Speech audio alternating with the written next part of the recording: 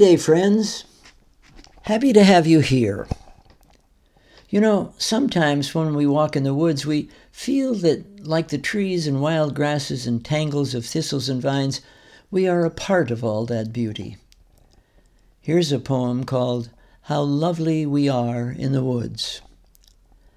How lovely we are in the woods, how nakedly, glowingly green, how dappled we are with shadow and gold, how blue-jayed and rattlered and bead.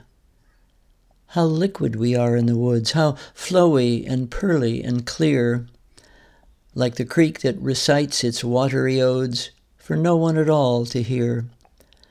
How quiet we grow in the woods, how silent and deeply at ease, receiving with bodily gratitude the breathful blessings of trees. And here's another poem about the outsideness, insideness of beauty and how it may fortify us in the struggles we face. It's called The Wild Beauty Within.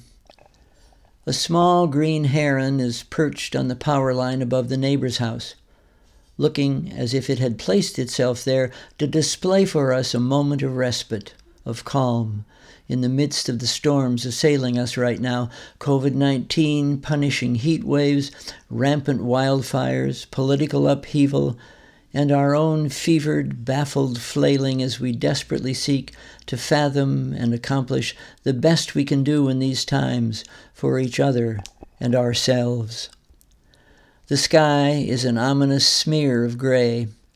Lightning flashes, thunder booms, brief showers come and go, but not the steady downpour that would make momentary optimists of us all. No other birds are about, just the little heron, perfectly tranquil, poised within its own heronness, unpestered by crows and jays. But before we can fetch the binoculars for a closer look, it lifts itself up over houses and trees, out of our story and away. We will try not to forget that heron moment, try to remember the heron's exquisite pause as a signifier of what we ourselves might do to unite with the wild beauty within as we prepare to face what storms may come. Okay, friends, that's it for now. Keep looking for the beauty. This is You Know Who. Thanks for listening, and adios until next time.